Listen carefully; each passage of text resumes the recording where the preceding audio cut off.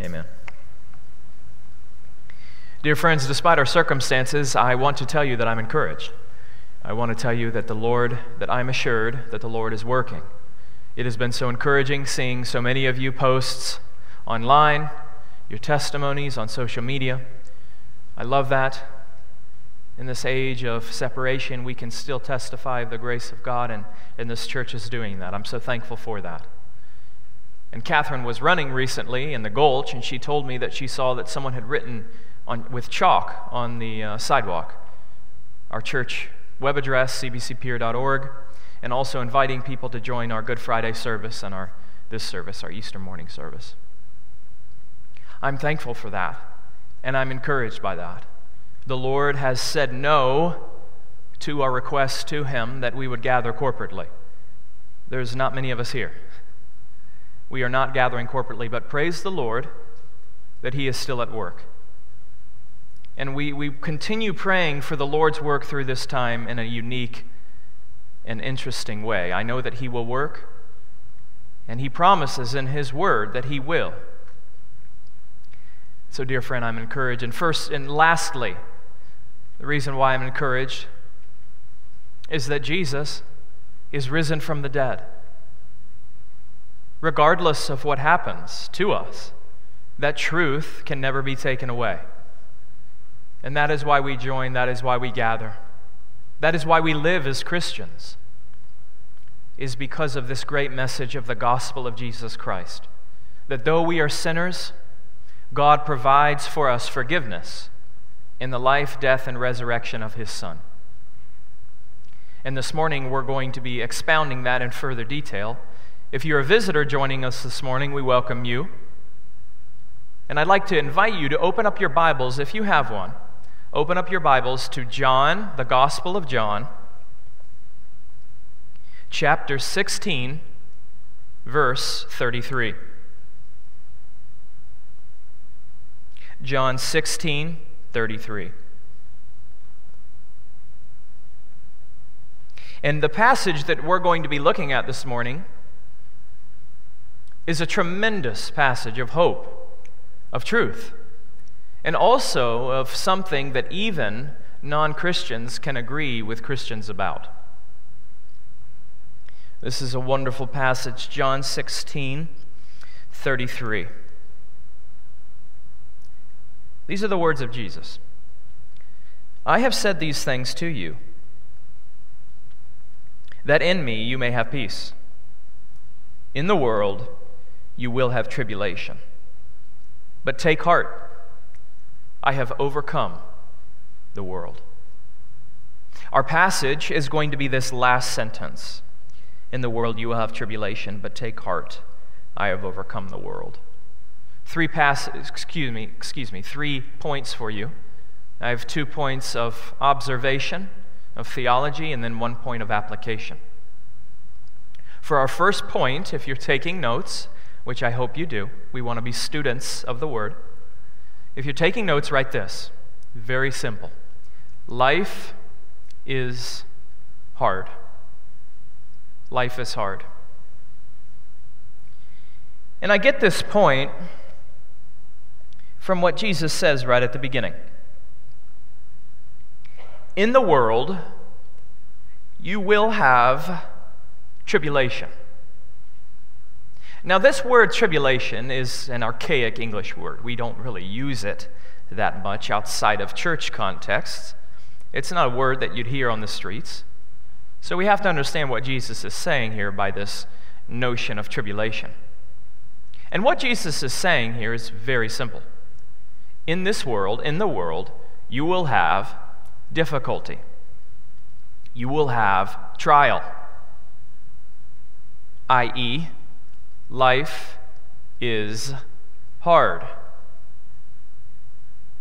And Jesus is not unaware of the difficulty of life. He himself has entered into, by means of his incarnation, he has entered into the difficulty of the world. Jesus is very aware of life's difficulties.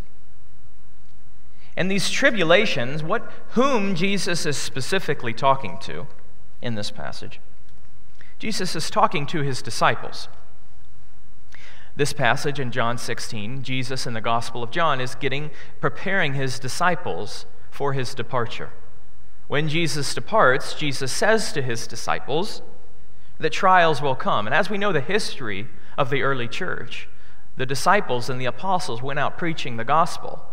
And the historic tradition, which is a solid historical tradition, is that these disciples went out preaching the gospel and lost their lives doing so. In the early church, there was tremendous persecution of Christians. And these disciples were being foretold by Jesus what to expect.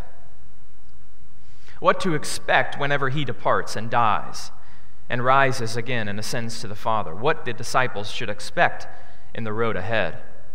But what Jesus says here is applicable to us as well. He's making a general truth, a general observation regarding the difficulty of the world. This life is hard for Christians and for non-Christians.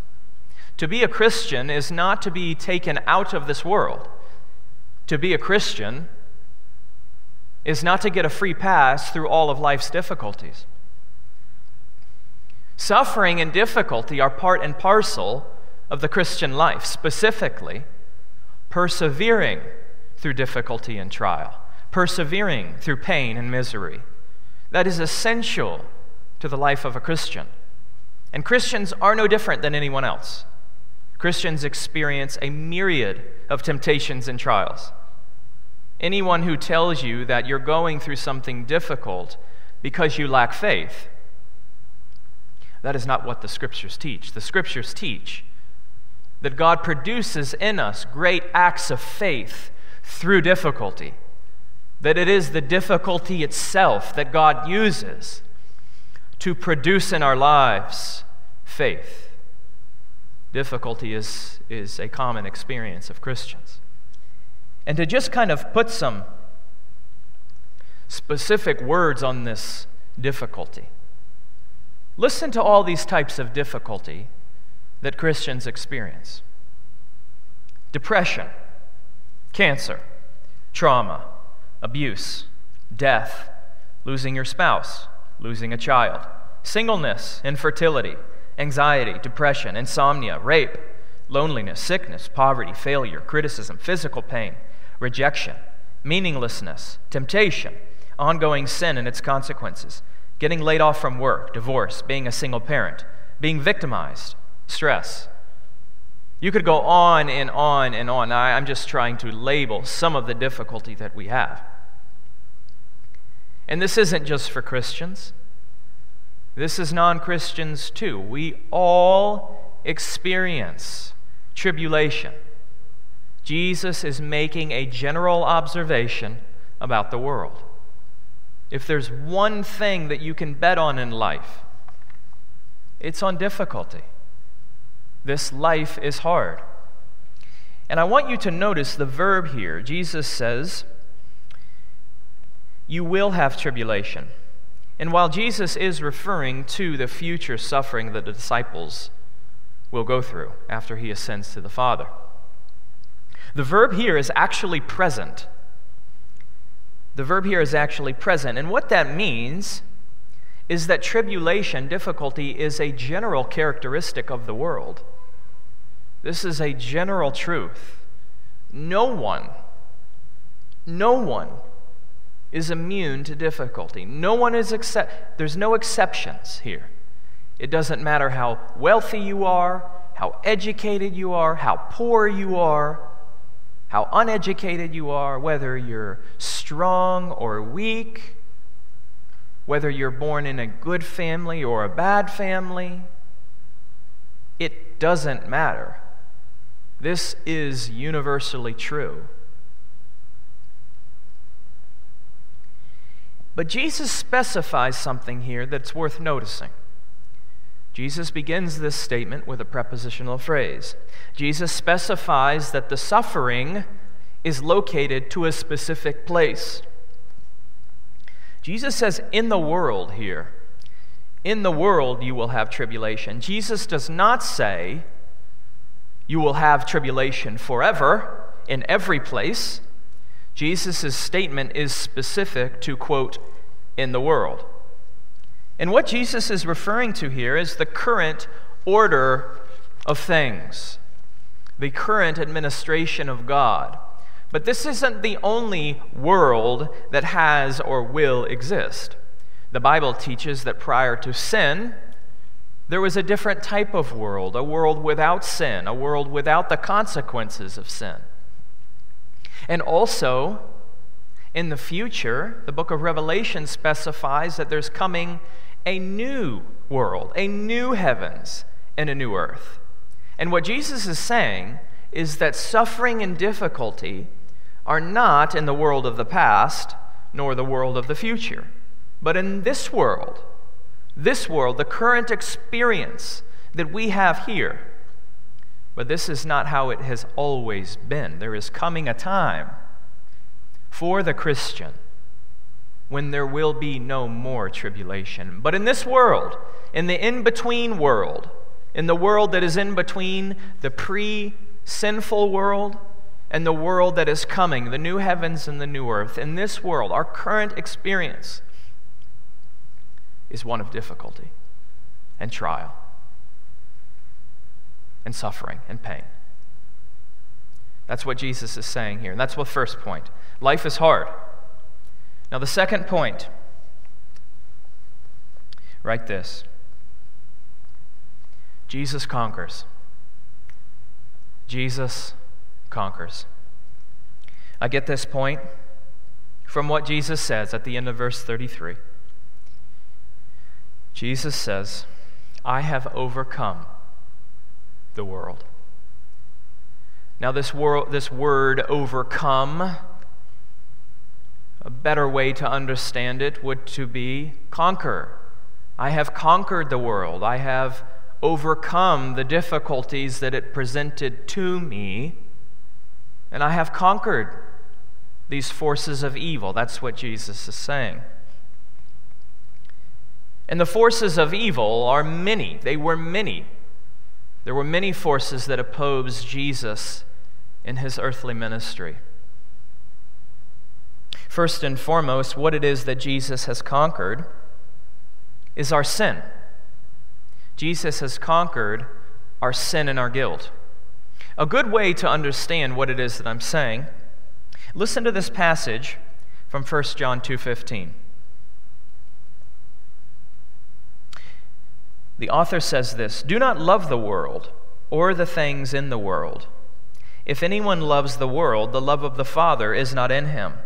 For all that is in the world, the desires of the flesh, the desires of the eyes, and the pride of life, is not from the Father, but is from the world.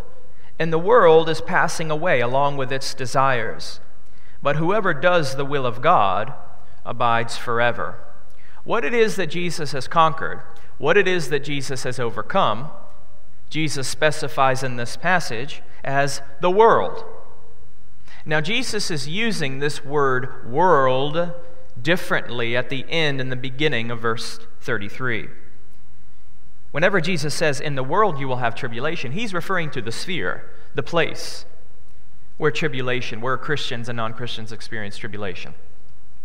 But whenever he says he has overcome the world, he's referring to a specific evil entity. He is referring to those powers that oppose the work of God in the world. And this passage in 1 John is very helpful for illuminating what Jesus is saying. In this 1 John passage, you have sin, the desires of the flesh, the desires of the eyes, and the pride of life. Jesus first and foremost came, dear friend, because of our sins. Jesus came to conquer our actions and the consequences of those actions. Jesus came to conquer our sinful natures. We are born, the Bible teaches, opposing the work of God. And that sin nature is part of the world. Jesus has come to conquer it. Now, there's more to this world than just our sinful decisions and our actions and our sinful nature and its consequences. There is also, which as of this point in my tenure here at CBC, I haven't spoken routinely about this. But in this world, in this evil world order, there are demonic forces. There are forces, not just visible like us, but there are invisible forces as well that oppose the work of God in the world, that opposed Jesus, that Jesus overcame. Specifically, the Bible gives a specific name to one of these demonic forces, and that is the devil, Satan, the adversary. Now, the Bible also teaches that there's more than just one devil. There's a capital devil, a capital D devil, but there's also small devils. There's demons. And the Bible teaches that they are all around us. Their activity, though we cannot see it, is real. In our modern age, we tend to find things that are undetectable and invisible as difficult to believe in. But you cannot understand the world without this notion of demonic forces. And you cannot understand Scripture and the plan of salvation without this notion either. There are forces in this world that oppose the work of God. And what Jesus did in his crucifixion and resurrection, what Jesus did is he overcame these forces. He conquered them. This was made evident to me this morning. I saw a wonderful picture. A wonderful picture of this. Now, this is just a picture. This isn't real. But it helpfully illumines this point of Jesus conquering the forces of the devil. This picture was of Jesus' descent into the abyss in between Friday and Sunday, in between 2 days ago and today, on Saturday. And in this picture, the Old Testament saints are lifting their hands and praising Jesus. And Jesus is walking in front of them with his hands raised as well.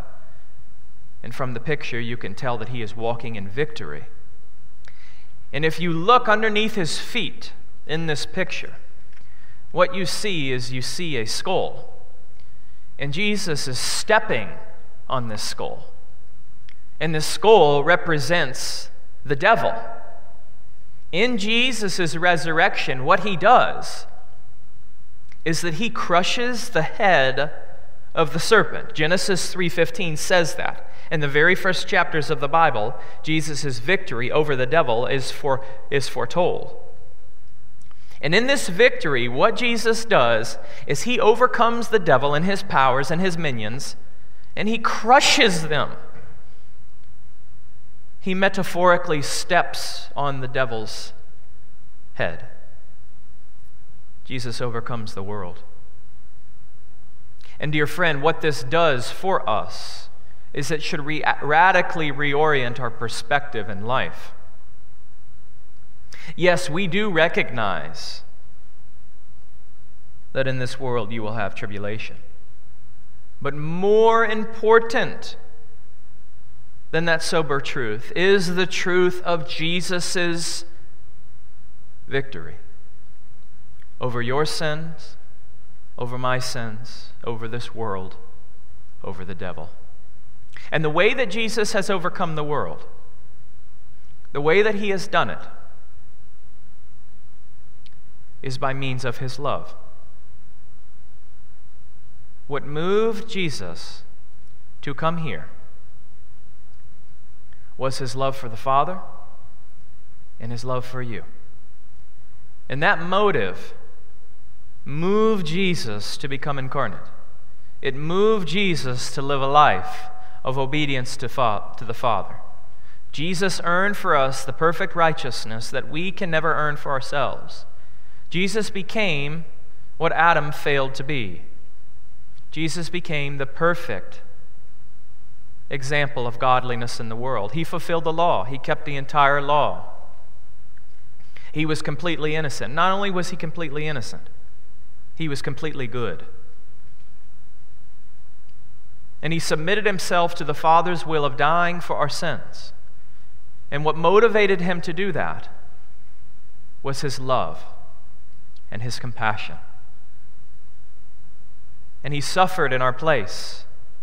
He was passive in suffering. He underwent suffering and death for you. And the Bible teaches that his body was laid in the grave. And on Sunday, the Bible teaches that his soul reunited with his body and that he walked out of his tomb. And now he is not in the tomb. He is with his Father in heaven, and he will one day come again to judge the living and the dead. That is how Jesus has overcome the world, by means of his love, his compassion, and empathy for you. Last point this morning. Taking again our cue from the Bible. Look again with me at verse 33. What is Jesus' application here? How does he want us to respond? This is an easy passage to preach. Jesus tells us what he wants us to do. Look right here. In the world you will have tribulation. But take heart. Take heart. What Jesus is saying here is that he wants us to acknowledge the difficulty of life. Jesus wants us to acknowledge the difficulty of life. You see that but prior to the take heart? Jesus is saying that yes, in this life, you will struggle. However, the end point of punctuation here is one of encouragement and courage and strength. Jesus says to take heart. This is what this verb means. To be firm or resolute in the face of danger or adverse circumstances. To be firm or resolute in the face of danger or adverse circumstances. This command to us only makes sense in light of the truth of life's difficulties and also in light of the truth of Jesus overcoming the world. The difficulties of this world are real. We must acknowledge that. We must confess that. We must agree with Jesus here that what he says is true. However, we do not despair. We recognize that there is despair in this world, but we do not despair. Rather, we are fortified in our commitment to be encouraged, to be courageous, to be resolute, that yes, life is hard, but Jesus is better. That's what Jesus is saying here. Be courageous. Be bold. Be strong.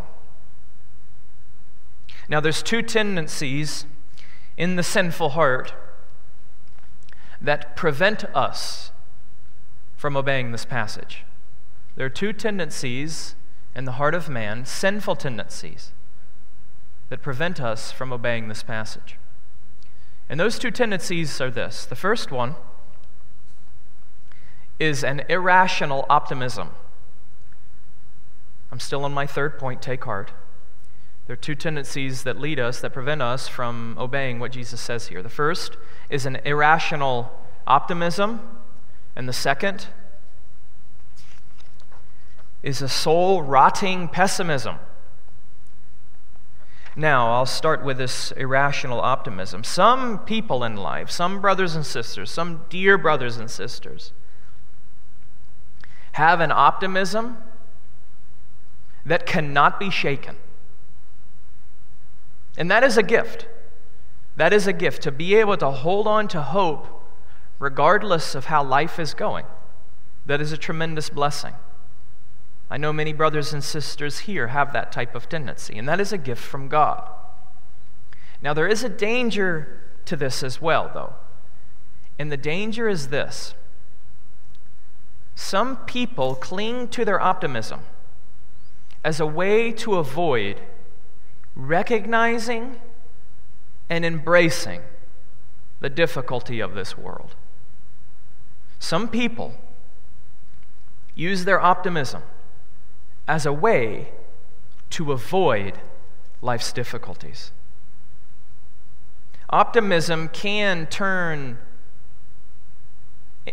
make an incorrect turn if we do not recognize and agree with Jesus here that in the world you will have tribulation. Many people, regardless of how they're doing, they'll have a smile and they'll tell you that they have hope. And brothers and sisters, amen to that. But we also have to be sober about the world. It is okay, and not just okay, it is good. If you're struggling in life, it is good to say in your heart, in your mind, and with your lips that in this world, I am having tribulation. It is okay to say that. And in the Midwest, I think this is specifically something of the Midwest. In the Midwest, we like to just keep a smile on. But really, we're struggling very badly. And if we do that enough, we're not agreeing here with Jesus.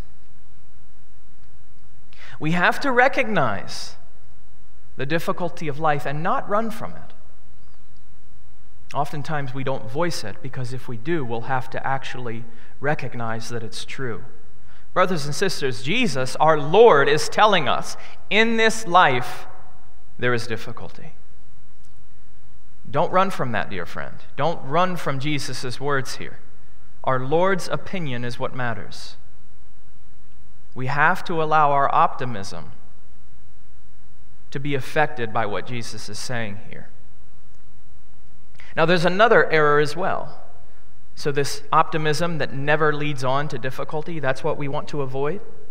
But there's also this pessimism, this soul-rotting pessimism, that no matter what happens in life, some people have a tendency towards being perpetually pessimistic. It's very difficult to be around these people, regardless of how life is going, and even if life is kind of difficult. They slouch their shoulders. You try to encourage them. They might roll their eyes. They might insult you.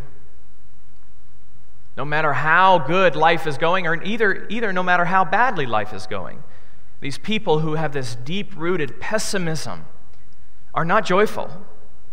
And they do not take heart to what Jesus says here of taking heart.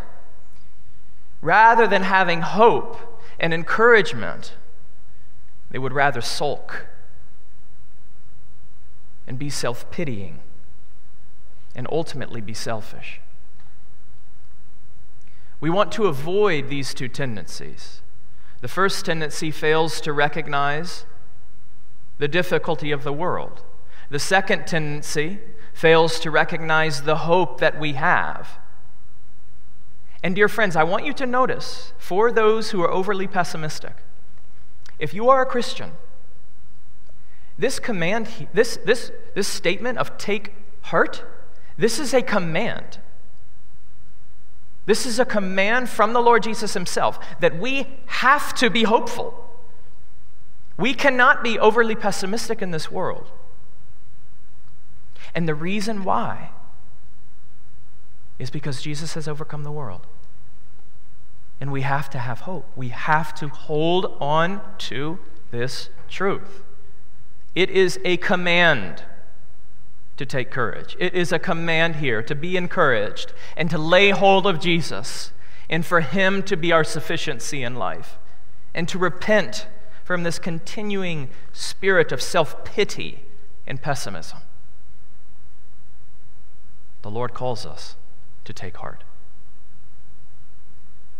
And as I conclude this morning, I'd like to make a specific plea to the non-Christian, a very specific plea. Non-Christian, there is a lot that we can agree with each other about this passage. Specifically, if you're a non-Christian, I want to ask you this question. Is what Jesus says here, in this world you will have tribulation, is that true? Is it true that life is hard? You're a liar if you say no. You have to agree with me here. We both know that life is hard. Jesus knows. Jesus knew that life is hard. So that is true. Secondly, is it true that you desire to be delivered from the difficulties of this world? It most certainly is. It is true that this life is difficult, and it is true that you're looking for deliverance from life's difficulties. Both of those things are true. We are all looking for hope. We are all looking for somewhere to hang our hat. We are all looking for something to base our life on and to put our trust in. We are all looking to do this. And I want you to see this morning the relevance and the power of the gospel of Jesus Christ. Jesus knows that life is difficult. He says it some 2,000 years ago. The world has not changed. He says that to you this morning. Life is difficult. And you feel in your heart that life is difficult. You feel the weight of life. You have these anxieties. You have this depression. You might have this self-hatred. And Jesus knows this. And what Jesus is saying to you this morning is, in that reality of the difficulty of life and your desire for deliverance, Jesus comes in and he offers you his life. He offers you his death. He offers you perfection based upon what he has done for you. He offers you victory over your sins. And Jesus says to you, what else are you looking for? I have overcome the world, and I offer you all of the benefits of my acts solely because I love you. Not because you earn it, not because you deserve it. You don't need religion. You don't need any work. All you have to do, dear friend, is to believe in and trust in that Jesus has overcome the world. And my prayer and hope is that you would take seriously the words of Jesus. You would contemplate them, and that you would come to believe that they are true. Will you pray with me?